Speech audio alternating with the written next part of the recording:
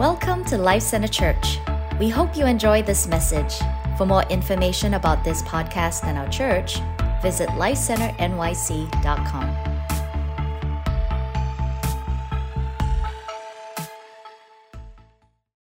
Well, I'm very encouraged because, of course, being up here, you really want to make sure that what you're saying, God actually wants you to say. And I've been knowing about this for more than a month, and so, of course, praying about what to say.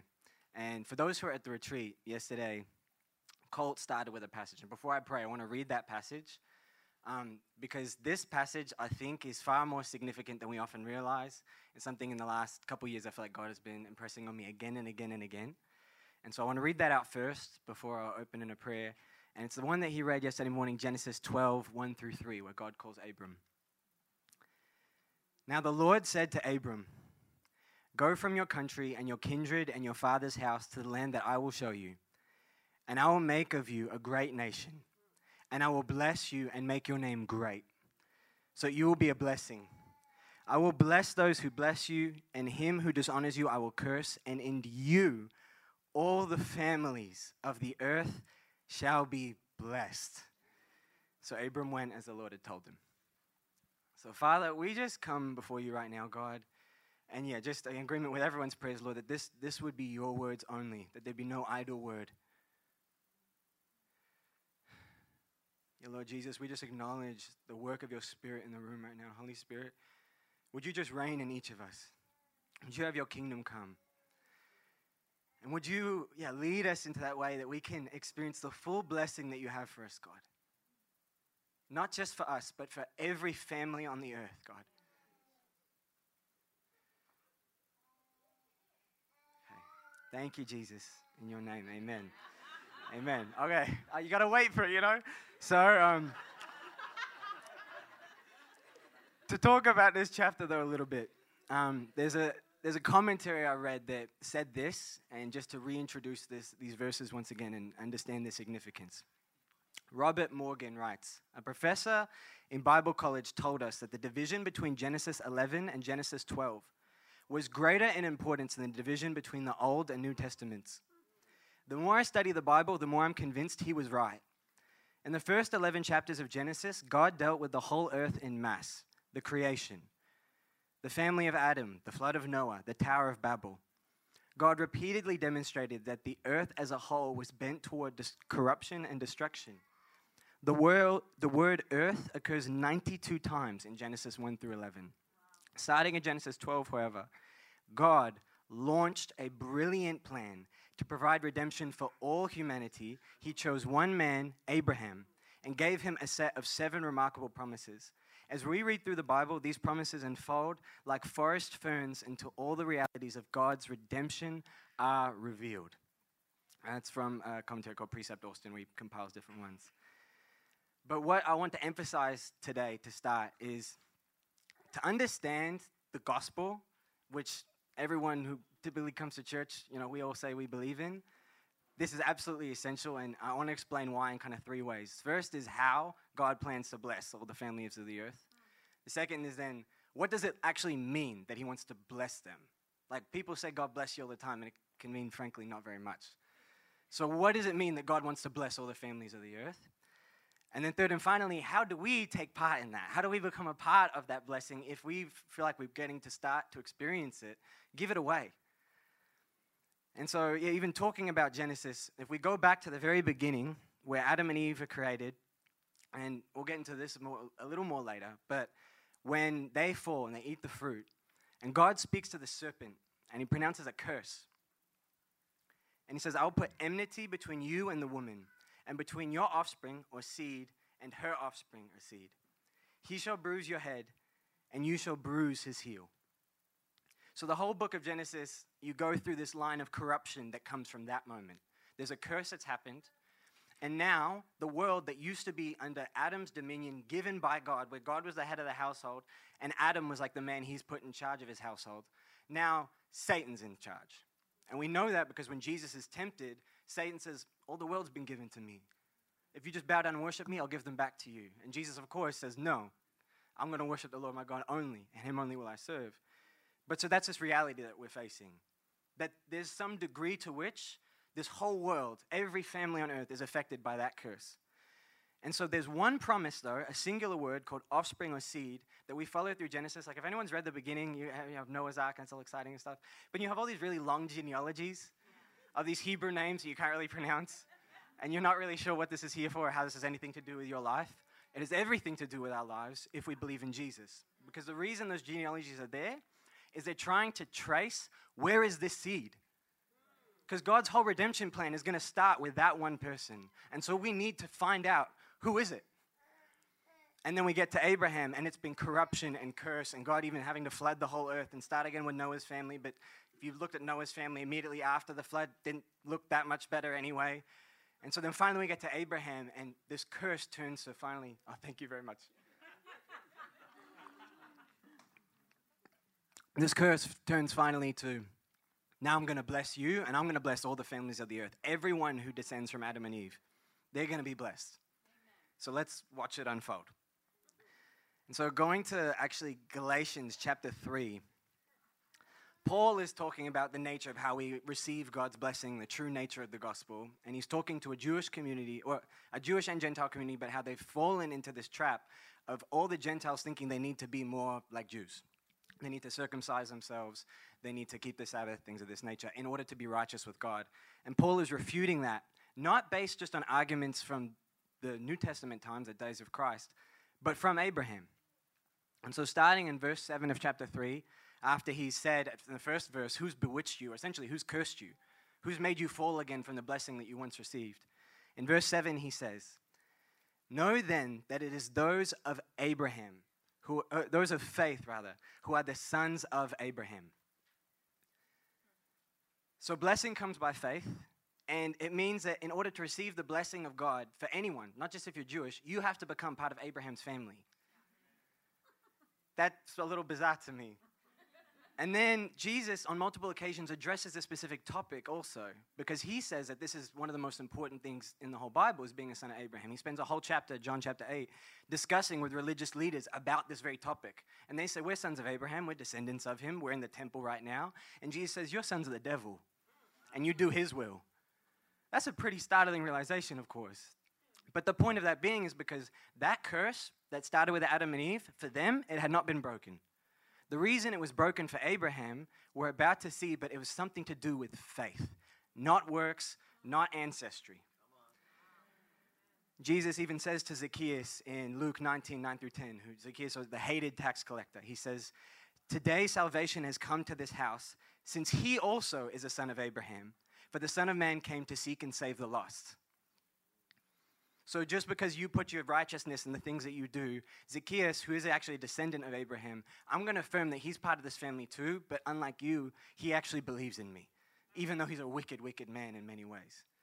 So just let's keep this in mind. So as the scripture goes on in chapter 8 of Galatians chapter 3, verse 8 of Galatians chapter 3, and the scripture, foreseeing that God would justify the Gentiles by faith, preached the gospel beforehand to Abraham, saying, in you all the nations, or families, they can be used interchangeably, but we'll touch on that, will be blessed. So then those who are of faith are blessed along with Abraham, the man of faith. And also, when I read this, I thought that's quite bizarre, because when I hear God's promise to Abraham, I don't think he told him Jesus died for your sins so you could go to heaven one day.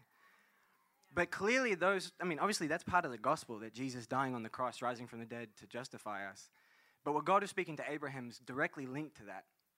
And the point is because Abraham put trust in God that went to his offspring, that he would give a sacrifice on his behalf. And this is seen in Genesis chapter 22, where he's asked to offer his son Isaac. So God tells him to go to the mountain. He goes with Isaac. He doesn't have a sacrifice. His son asks him. He gets to the point where he's actually about to do it. My son Jara is cheering me on. He gets to the point where he's actually about to do it, and it says, the angel of the Lord cries out to him not to do it.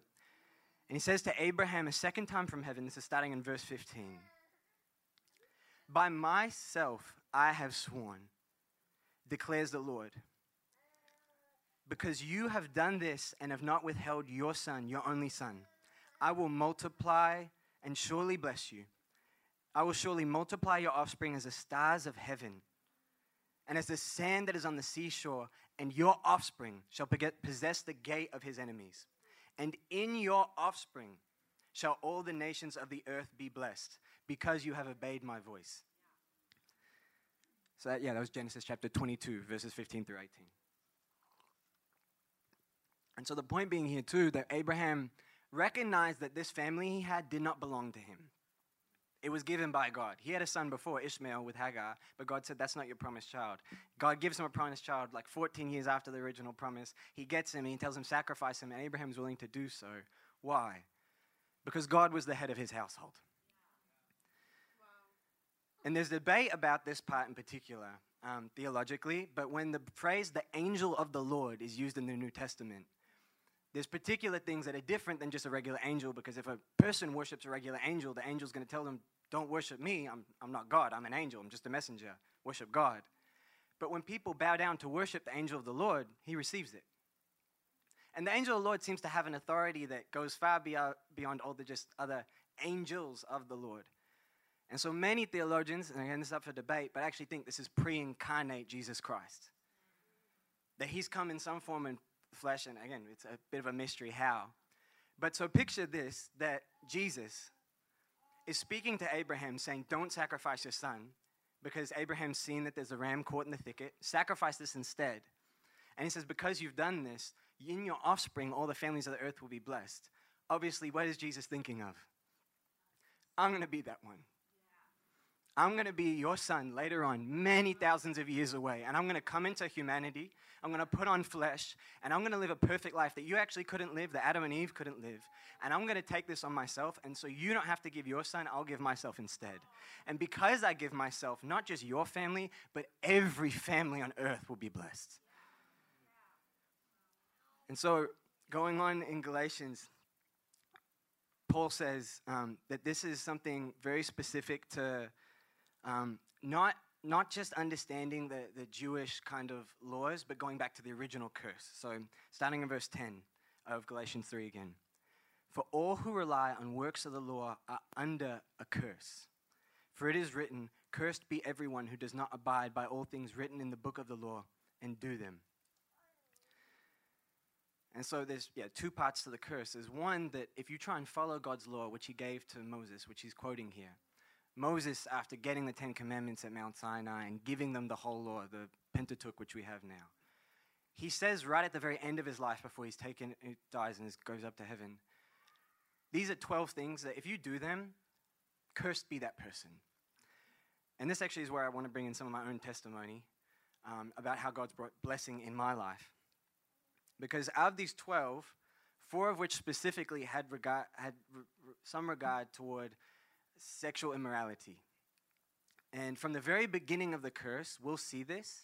But before I get to that, I even just want to share a little bit of my life of how I kind of arrived at understanding God. So family this weekend we talked about, I grew up in a really loving family.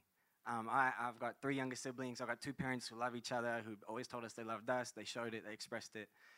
But spiritually, we're a very mixed household. My mom grew up very Catholic. My dad grew up kind of much more like, agnostic sort of. His parents started going to church later on, but his dad was still an atheist teaching Sunday school, which is bizarre. But so I grew up in a household where we had like a Nepalese prayer wheel we got from this trip where I would spin it thinking I would get blessings in my life because I'd bring good karma. And we had a little prayer bowl, so if we wanted to do meditation sometime. And we go to church, and when we lived in the United States, when we moved back to Australia, we stopped. And when I was living in the United States the first time, so I was actually in the US in elementary school, I had a friend who I actually went to Sunday school with, and he showed me something on his laptop that his brother had left, and it was internet pornography. And now we know this is pretty common for kids around this age, but, obviously for me, I was like, whoa, this is crazy. And I was actually hooked. I got really interested in it, but as time went on, as I got through middle school, I would just start to feel really empty inside. Like, this doesn't feel right. I don't feel good about myself when I do this, no matter how hard I try to justify it. Like, I just thought people's rules, religion, that's all just stupid. Let that get in the way of just having good times, essentially. And I wanted to do stuff, but thankfully God blocked that. And so then I got to the point where I was just kind of alone in this, where I didn't really talk to anyone about this pit I was feeling. I didn't say I feel empty in my soul, but I knew that's exactly what I felt like. And so at the very beginning of 8th grade, my family got sudden news with my dad's job that we're moving back to Australia. And we had a few moves that happened quite suddenly. And I kind of made this vow to myself at that time. I'm not going to look at some of this stuff anymore. And I gave particular rules and categories. So I made exceptions to those rules later on because it was just some vow to myself, right? But I started to recognize this doesn't feel right, so let me just push it off a little bit at least. And the bizarre thing about that is that as I started to push it off, I could actually feel that I can't actually get away from this totally. I can change some of the behavior, but something's wrong in my heart. And a year into being in Australia, I had a much tougher time than I expected settling into school. I went from president of my middle school to not really having any friends, a new guy in an all-boys school in Australia, and struggling with that. And my mom gives me this book about basketball players. And she didn't even realize it was about God. It was called Playing with Purpose. That's all she saw. She saw Jeremy Lin. She didn't even know who he was, but she saw him on the cover. She's like, he looks like a basketball player. Bought it for me, gave it to me, and that's all. And I thought, I don't read much, but this looks pretty cool, so I'll give it a try. And the first chapter surprised me. It was the story of a man named A.C. Green, who some throwback basketball fans would know. He played with the Lakers a little bit in the late 80s, early 90s. And he's got the NBA record for most consecutive games played. He was a real tough guy. But he's also got this other record there's actually a documentary about, and which he's also famous for, which is he's known to be the NBA's longest-standing virgin. And that's what he talked about in this book, which he talked about. He played on the same team that would go to the Playboy Mansion. That's how people like Magic Johnson got HIV and stuff. That was this team. And he would have call girls sent to his room by his teammates. And I remember, think of it like a 9th grader just sitting in his room, hearing this. And he would stop and pray for them through the door. He wouldn't open the door. And he'd just say, God loves you far too much for me to do this with you. And I just respect you too much. And you are more than this. And God loves you, so I'm going to pray for you right now. And he started praying for them on the spot. And I knew that what I believed in, however my morality was in this regard, was definitely wrong. And when I read that, I think, that's right. That's way better than I am. So I was interested. And the book went on, and it just talked about different players. Steph Curry, Jeremy Lin, Landry Fields. They all did Bible study. And I was like, I've never read anything in the Bible myself. I mean, if you asked me, I would have told you I'm a Christian, I'm a Catholic. But I've been taking First Communion and stuff like that. But I've never read a Bible in my life. So I told my parents for my 15th birthday, which is right after this, I would like a pull-up bar, a jump rope, and a Bible. And they were surprised. The first two made sense. But they were a little shocked. And my mum actually, because her parents are such strong Catholics, and they pray for the whole family by name every day and plead the blood of Jesus over the whole family and just, lift us all up to God. She emailed them and said, hey, Lachlan asked for a Bible. And they were excited, oh, good on you, Lachlan, Eldest to the grandkids, leading a good example. But I had no idea what I was getting myself into. I just thought, this is a book. I'm just going to read it cover to cover. Simple as that. So I read the stuff in Genesis we're talking about, and some of it was familiar, and it was interesting. I was like, I didn't know that the rainbow was a symbol of God's covenant to Noah. I was like, oh, there you go. Never knew that. That's cool. And then keep going. I get to Moses and the Exodus. I was like, oh, I've seen this in Prince of Egypt before. It's a little different this time, but stuff like that. But then I got to if anyone knows the second half of Exodus, and then Leviticus, and then Numbers. I didn't make it to Deuteronomy. I didn't get that. Actually, for English class in year 9 in Australia, we had to have a book we were reading outside of class, just any book you could choose. And so I was like, I want to start reading the Bible. So I'd start bringing that to school and reading that. And people would ask me about it, but I didn't know what's going on. So I'm just trying my best. And people kind of laughing at me a little bit. But I was like, no, I'm intrigued. I've heard something that's interesting to me. And so at this point, actually, I have a conviction from the Holy Spirit. I didn't realize that's what that was. But I was experiencing conviction that I need to live differently. So I knew even at this stage, I already started talking to people about, I think I'm not going to do some of the same things I was doing before, because I had done a Google search. What does God say or Jesus say about sex or something like that? And I got this verse. You shall not commit adultery. You've heard it said, you shall not commit adultery, but I tell you, anyone who looks at a woman lustfully has already committed adultery with her in his heart. And I was stunned because I realized, that's me for sure. And I'm only 15 years old, but I knew that means I'm abhorrent in the sight of God in some way. That the people who I hear about, parents of friends and stuff who have an affair and, destroy the whole family, I was like, I'm that bad morally in the sight of God.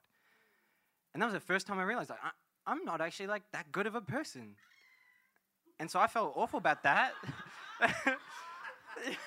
You thought that's funny, Jara? Yeah. Oh, you just keeping his dad humble. That's good. But so I realized I needed to be better than that, because I thought if I start being a better person, then maybe my shots of getting into heaven will be higher.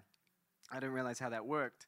So going back to Galatians, because this will maybe help answer some of our questions about what I'm talking about. Starting from verse 11 of Galatians chapter 3 again. Now it is evident that no one is justified before God by the law. For the righteous shall live by faith. But the law is not of faith. Rather, the one who does them shall live by them. And so this is part of what started happening was I realized I was completely unable to accomplish what I had set out for. Living a much better life in terms of my way and approach to girls. I would still think a lot of the same thoughts. I mean, I was a teenage boy who was like, I can't get this out of my mind. And so I just became kind of hopeless and actually started being really afraid of God because I thought he just was hating me probably. Because I'm trying to do better, but I'm failing. So I just felt condemned. And I had all sorts of weird links with karma and stuff. Like I thought if I did good, then basketball would go better. But if I did poorly, that's why we lose the game. I didn't play well. But over time, this conviction kept settling deeper and deeper and deeper. And the more I started talking to people about it in my family and friends, no one else I knew believed this stuff. So I was actually kind of getting persecuted a little bit for it. Like I get made fun of, and my family's like, what is going on? And I'm telling my family I need to believe in God because otherwise they're going to hell, but I didn't even understand that for myself. And as you can imagine, that didn't bring a polite response. So I was struggling with this for some time, and I started watching YouTube videos to answer my questions. I remember there's one called Why I Hate Religion But Love Jesus. And I remember showing it to my friends at school, and they thought it was strange, but I was like, this is the voice of God. Because he's talking about that you don't just go to church for religion. You go to church because of God, because of Jesus. You want to connect with him, right? And that hadn't even occurred to me before. And he started talking about how Jesus actually came to seek and save the lost, just like we talked about. And that was also foreign to me because I thought religion was for good people, not for the broken. And so going to next verse. Christ redeemed us from the curse of the law by becoming a curse for us. For it is written, cursed is everyone who's hanged on a tree. So that in Christ Jesus, the blessing of Abraham might come to the Gentiles, so that we might receive the promised Spirit through faith. And skipping one verse ahead, now the promises were made to Abraham and to his offspring. It does not say to offsprings, referring to many, but referring to one and to your offspring, who is Christ. And so what I started to realize is I felt more and more condemned and went through the cycle of watching sermons and doing this all the time. My mom stepped into my room like, what are you doing? And I'm like, I'm watching this thing on Gospel of Mark. She was like, strange, walked out. But as I'm watching this stuff, they're talking about like the sinner's prayer and coming to Christ. And I was like, okay, yeah, like that's me. I'm in. But as I continued to go deeper and deeper, I got to this dark pit about a year in. So the book I read about basketball players, that was the summer before 9th grade in Australia, before year 10 in Australia, was this particular summer. And summer in Australia is like December, January. And so during this time, I'm watching so many sermons and also getting into all sorts of bizarre stuff like hypnosis so I can block my feelings. Literally, I felt so trapped. And I got to even a point I remember where I literally thought, I have doubts about God all the time, and this is so hard. Like, my family seems to have a distaste for me a little bit now. They find me rather obnoxious when I felt quite likable to them before. My friends, well, there weren't that many good friends in the first place, but the ones I had, they still thought it was all bizarre. And now I'm just torn up inside, and I just think, why wouldn't I just give up on God? Because life would be easier. I have doubts about whether this is real all the time. I'm not even sure about this, So I just thought, let me grab one of those. Let me think of one and just latch on and just take that all the way to being able to do whatever I want again. Oh, Jairus, okay. And I remember that moment so clearly because actually I had like a window on this side, and it was like very high up, so you can only see the sky. And I remember looking up that way and just thinking like, yeah, maybe I'll give up. And then I couldn't, because I knew that God had shown himself to me. I knew that he was pursuing me. I knew he was seeking me. And it was so strange to me why this was all happening, but that there was something for me that he wanted. And I kind of thought, well, okay, this is it. Like, if this is true, I know, I've heard all the sermons now. I've read some of the stuff. Like, you know, I think I need to seek first the kingdom of God and his righteousness and trust him with everything else. That's it. That's all. And that didn't fully get me out of the trap, but there was a breakthrough there. And I got a couple months ahead. I even went to a school counselor, which was sadly actually a big mistake. I went to a Catholic priest once. He gave me great advice and talked about the gospel. I went to a school counselor, and she told me, well, pornography use is very normal adolescence. That's my specialty in psychology, so it's fine if you want to watch this stuff. Just don't get addicted to it. And I was getting close to getting free, but still just in bondage to a lot of this stuff. So I went home, watched again, and I remember the room got so dark. And this was now February, so it's still hot and sunny outside, but my room felt so dark, and I felt like I couldn't get out. There's just I was like, there is darkness inside me and is all around me, and I think God must be done with me now. And so I Google searched, is there any sin that God can't forgive? And of course, I found out, no, not one. I watched this video, I remember, by the same YouTuber who made the video I mentioned before, and he said that those two verses about forgiveness. One, that God cast your sins into the sea of forgetfulness. And he talked about like how deep the Marinara Trench or whatever that place is called, how deep that is. And he said God puts it there and it's never coming back. And the other one that this really hit me, he said, he casts your sins away from you as far as the east is from the west. And if you could go east forever, you would never go west. Wow. And so I thought, so that's it? I'm just forgiven by God. And it wasn't like some eureka moment. I didn't have some encounter. God stepped in the room. Nothing like that. I just, subtly, it sank in over time. And so what I began to understand was that God has this redemptive plan where we get free by accepting his forgiveness first. And that was the gospel, of course, but I had never understood it in my life. I've been to some church before. And for anyone who hasn't heard that before, I cannot emphasize that enough. That is the gospel of Jesus Christ. You will never be good enough by your good works for God. And so even going back to now the beginning of Genesis 1 to explain this further. In Genesis 1:31, God says that all of creation at the very end, there's the sixth day, is good. But when he creates man and woman on the last day, right before he rests, he says it's very good. That there's something about that was distinct, that was different. And it's a few verses before in some ways, is that verse 27, God created man in his own image. In the image of God, he created him. Male and female, he created them. And God blessed them, and God said to them, be fruitful and multiply, and fill the earth and subdue it, and have dominion over the sea and the fish of the sea, and over the birds of the heavens, and over every living creature that moves on the ground. So Adam was given dominion by God, and of course God's still in charge, but you know, he's like the head servant. And even as Luke calls him, he actually says, who's Adam's father? God. There was no one else who fathered Adam. God made him. And so in that sense, he's his father, and in the genealogy of Jesus Christ in Luke chapter 3. And then we have something very interesting, which is God decides to start humanity with a marriage. Because Adam is alone, and God sees that, and it's good. It's not like Adam was like by himself, and Adam was like sulking, like, where's someone for me? You know, nothing like that. It's just, everything was good, but God said there's something better, there's something missing. And so he creates Eve from his side. And one of the most beautiful commentaries I remember reading on this is that not to be above him or beneath him, but to be by his side. Yeah. And the word helper was used for her. And we shouldn't think helper like a servant or a slave. We should think helper like the Holy Spirit. That same word is used for the Holy Spirit. And we'll get to more of that later on. But then the curse happens. So we all familiar with the story probably in some way. They eat the fruit. Eve eats it first because she didn't understand something that Adam was meant to tell her. Adam was given this instruction, you will only eat of You can eat of any tree in the garden, but not this one. And somehow, the serpent goes to Eve first, probably because Adam hadn't told her what he ought. And so Eve gets deceived, and she eats the fruit, and God says, if you eat this fruit, you will die. And so spiritually, they die. She gives it to Adam. He dies too.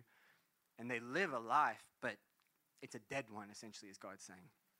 They get cast out of the garden. And God curses the serpent, as we read before.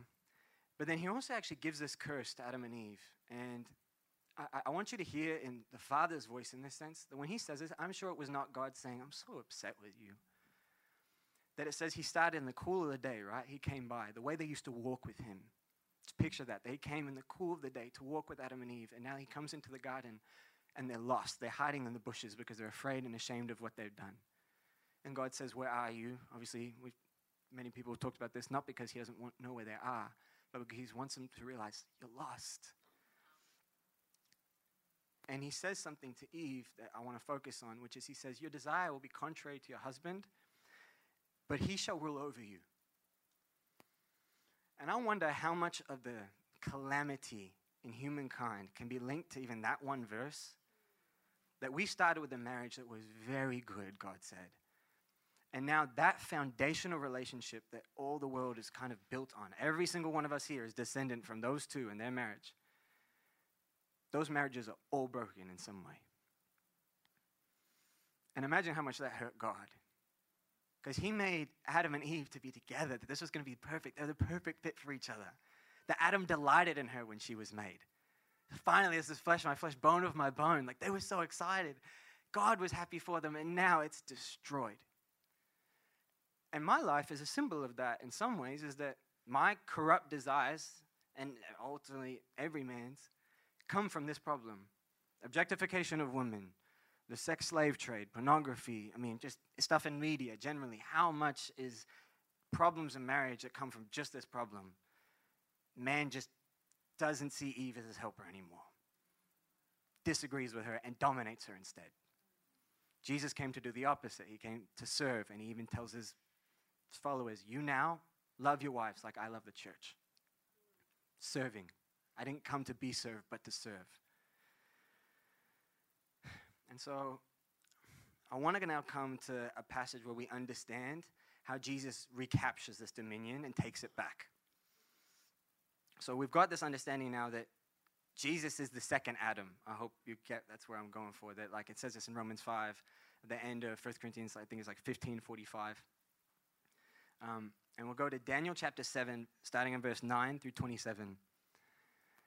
And so Jesus uses this phrase in the Gospels, the Son of Man, more times than any other descriptor for himself. And because of that, I think this is probably one of the most important passages in the entire Bible. And I didn't understand it till the last couple of years. And that's part of why I want to talk about it today and felt like God was impressing it on me. Jesus is eternal. He didn't start. And so when God made Adam and Eve, he already knew where he was going. And when he told Abraham, and you, all the nations of the earth will be blessed, and in your offspring, he knew that from the beginning, this is what would have to happen. And so I think in some ways, Daniel's having a vision here, and I'm getting kind of partial revelation as I'm saying it, but of something that this could have happened long before time began. This is something that takes place outside of time. And there's a lot of strange is the wrong word. There's a lot of really specific context to this passage I'm going to read that I will not explain and will be confusing. And I highly recommend anyone go read this passage, study it, look up meanings of the verses and stuff like that.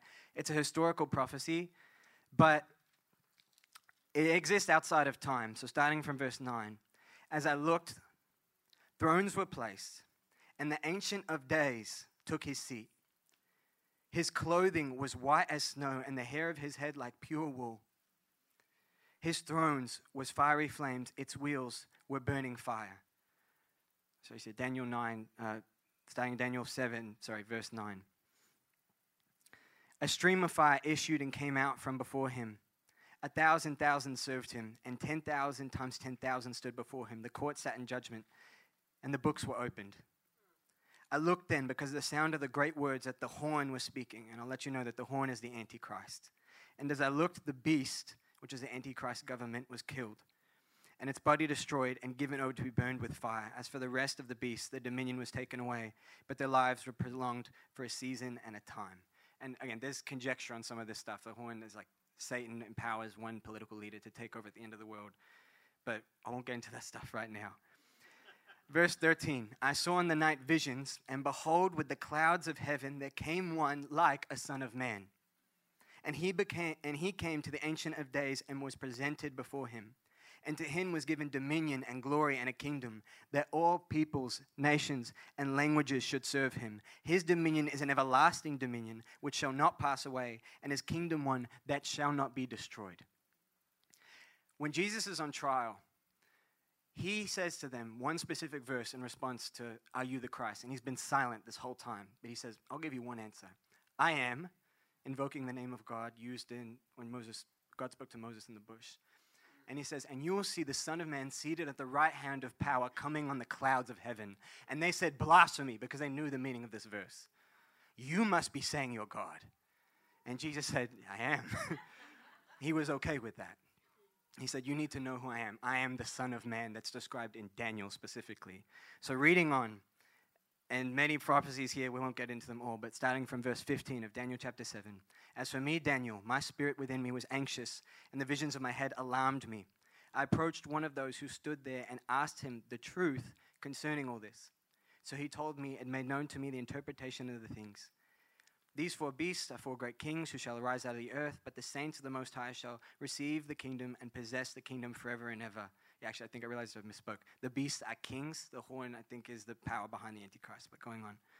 Then I desired to know the truth about the fourth beast, which was different from all the rest, exceedingly terrifying, with its teeth of iron and claws of bronze, which devoured and broke in pieces and stamped what was left with its feet, and about the 10 horns which were on its head, and the other horn that came up, and before which 3 of them fell, the horn that had eyes and a mouth that spoke great things, and that seemed greater than its companions. As I looked, the horn made war with the saints and prevailed over them, until the Ancient of Days came, and judgment was given for the saints of the Most High, and the time came when the saints possessed the kingdom. Thus he said, as for the fourth beast, there shall be a fourth kingdom on earth, which shall be different from all the kingdoms, and it shall devour the whole earth, and trample it down, and break it to pieces. As for the 10 horns, out of this kingdom 10 kings shall arise, and another shall arise after them. He shall be different from the former ones, and shall put down 3 kings. He shall speak words against the Most High, and he shall wear out the saints of the Most High. Know this, that in the end of times, it will not look like Christians are winning. That if you're a follower of Jesus, on the earth's perspective, it will be a terrible time because Satan will be taking more control of more power and government than ever before. It will not be civilized and pleasant. He shall speak words against the Most High, shall wear out the saints of the Most High, and shall think to change the times and the law, and they shall be given into his hand for a time, times, and half a time. But the court shall sit in judgment. That's the court of heaven we just read about before. And his dominion shall be taken away, to be consumed and destroyed to the end. And the kingdom and the dominion and the greatness of the kingdoms under the whole heaven shall be given to the people of the saints of the Most High. His kingdom shall be an everlasting kingdom, and all dominion shall serve and obey him. So Jesus comes on the clouds of heaven to receive all of the nations that Adam lost from God. And so if there is a place on this earth that the gospel of the kingdom of Jesus Christ has not touched, it will go there. That's promised. It doesn't say it will be easy. It doesn't say it will be peaceful. It might be very hard. But every single language, every tribe, every tongue will come to serve and worship him because God said so. And so even in my own family, this is part of like the redemption story for my own family, right? Is that I'm one of 4 kids. I've got parents. I'm the oldest, I think 17 cousins on my mom's side and like 8 on my dad's side. And apart from my mom's parents and me, no one else I really think is saved. Many are atheists. And I'm contending for the same thing, that in my family and even in Australian culture, dominion will be given to Christ. And my praying grandparents who prayed me into the kingdom by pleading the blood of Jesus over me every day in the morning, their prayers will be answered. And what measure that's in, that sometimes takes to a meeting with Christ where you really ask him what that will look like in your family. But every person in the world can rest assured that there is no family that will be left untouched. God has promised it already. It will happen. He said so. And even going to Daniel 9:24 just briefly, it says 70 weeks, which are again relating to this prophecy, I decreed about your people to Daniel and your holy city to finish the transgression, to put an end to sin, and to atone iniquity, to bring in everlasting righteousness. That's the purpose of God. The reason Jesus will bless the earth is because he'll stop those things. And so the curse that happened at the fall, things like in my particular story, the breakdown in marriage, it will be redeemed. And part of the way that's evident in this text, God just showed to me, like I think it was last night, because the whole time he kept talking about this text, I kept asking, how is this related, Lord? And something very interesting here that we should notice, he says it 3 times, and it should almost prompt a victory shout immediately, where it says, his kingdom shall be an everlasting kingdom, all dominions shall serve and obey him, but he shall get the whole greatness of all the kingdoms under heaven shall be given to the people of the saints of the Most High. Not just to Jesus, not just to God, to his people. Why? Because he says at the very end that there's coming a wedding supper of the Lamb, that the church who believes in him is his bride. And just like Adam was given dominion over the whole earth and then told to share it with Eve and protect her and help her know how we're going to steward this together. I've received this from God, now this is our job. Jesus has received from God the dominion over all the earth. And when he gives a great commission, it's almost like God speaking to Adam and Eve in the beginning, go, be fruitful and multiply. Have dominion over the whole earth. Jesus says, all authority in heaven and earth has been given to me. Therefore, go, make disciples of all nations, baptizing in the name of the Father and the Son and the Holy Spirit, and teaching them to obey all that I commanded you. And behold, I'll be with you to the end of the age. So Adam got instruction from God. Then he was given his wife, Eve. He was meant to protect her and tell her how to walk in it. He failed. Satan took over the household. And then God provided from himself in Christ the second Adam, who came to retake it from the serpent. And so now, that's why marriages can look different. And that's why ultimately this will be fully fulfilled when Jesus comes back for his bride. But this brings me to kind of my last section and my last warning to you all, one that God has been giving me, which is why I share it. And actually the worship team could come up now too to get ready for the end. But God's plan for humanity is redemption, and we know that, so he's going to bring people from every family on earth to be part of his bride. But one of the things that actually came away from on paternity leave when we had Jara in April, and those 2 months were interesting because, of course, you don't get a lot of sleep, but then sometimes you wake up late at night and I change a diaper. I'm like, well, I'm awake now. I might read a little bit of the Bible and spend time with God.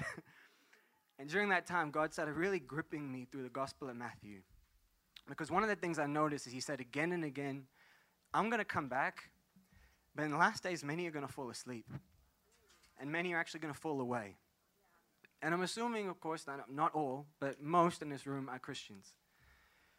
And the warning from God is that in the end times, when this all is getting ready to come, Jesus says, be ready because you might not be aware of it when it's coming if you're not looking for it. And so God, I even ask you help with this right now, but yeah, I want to read from the Gospel of Matthew, chapter 24.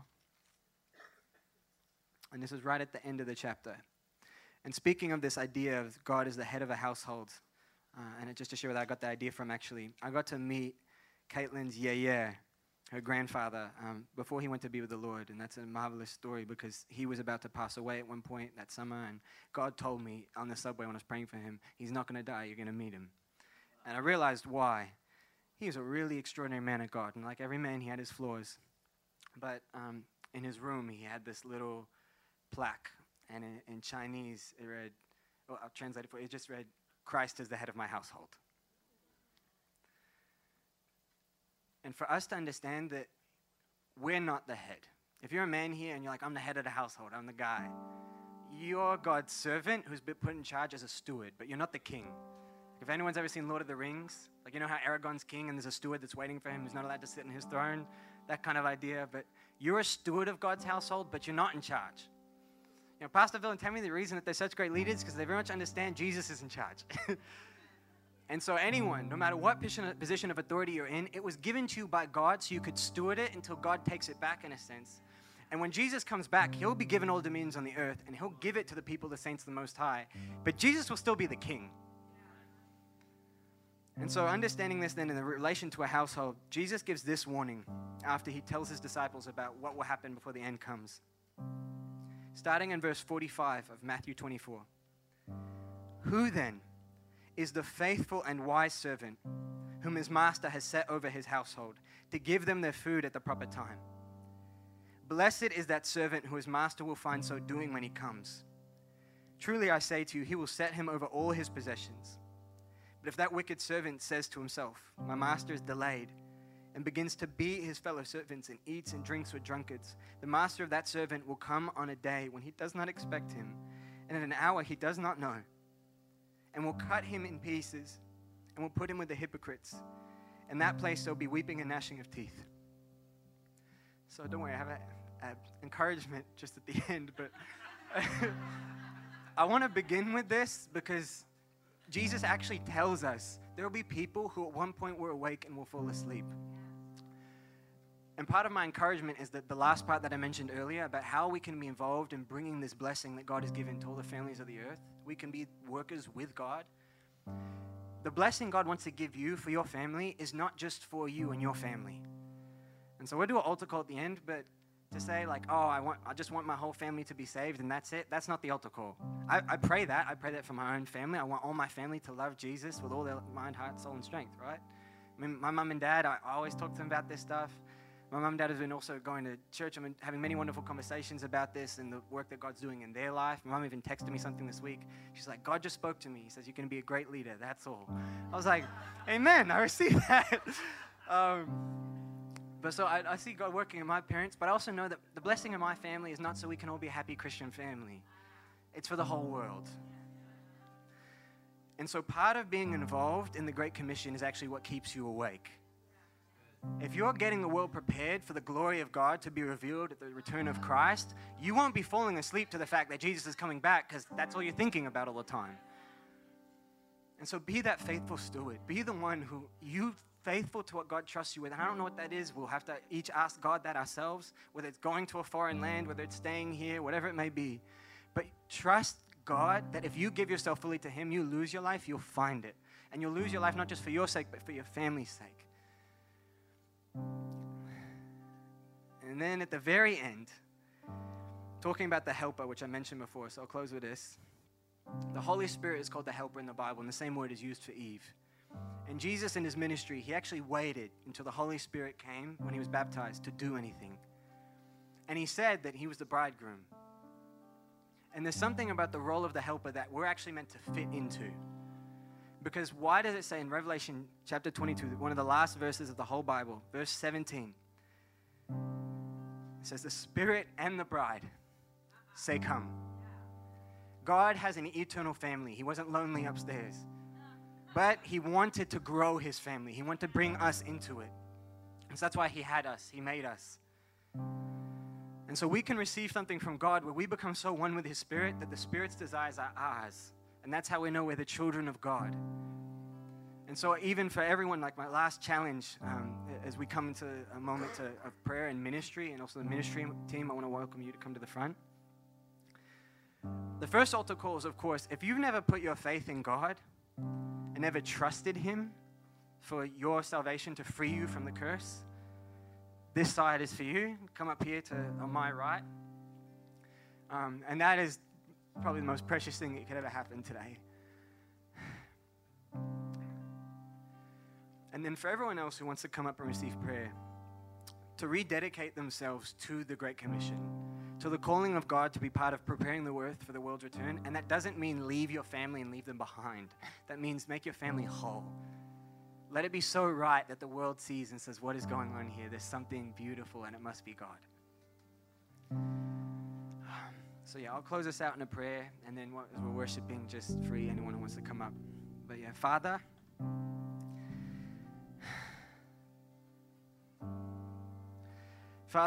would you find us faithful? So when you return, Jesus, you'd find faith on the earth. That we'd be living as those who believe that you became a curse for us. And just like the prodigal son who ran away, that we would know, Father, that you're just waiting to welcome us home. And all the effects of all the evil things we've done before, that can be gone. You took that on the cross, Jesus Christ. So, Lord, we come before you and just ask, Lord, that you bring people home today, God. You welcome them home.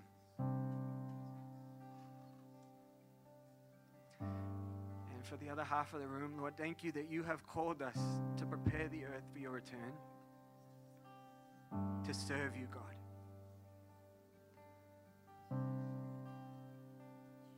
Yeah, that it's impossible to fulfill the first commandment, to love God, without caring about his commissioning to us. So, Father, we thank you, God, for your commissioning, that you said, go into all the earth. There's no place that your love will not touch. And keep us awake, Jesus, that we're ready. Yeah, yours is the kingdom, the power, and the glory, forever and ever.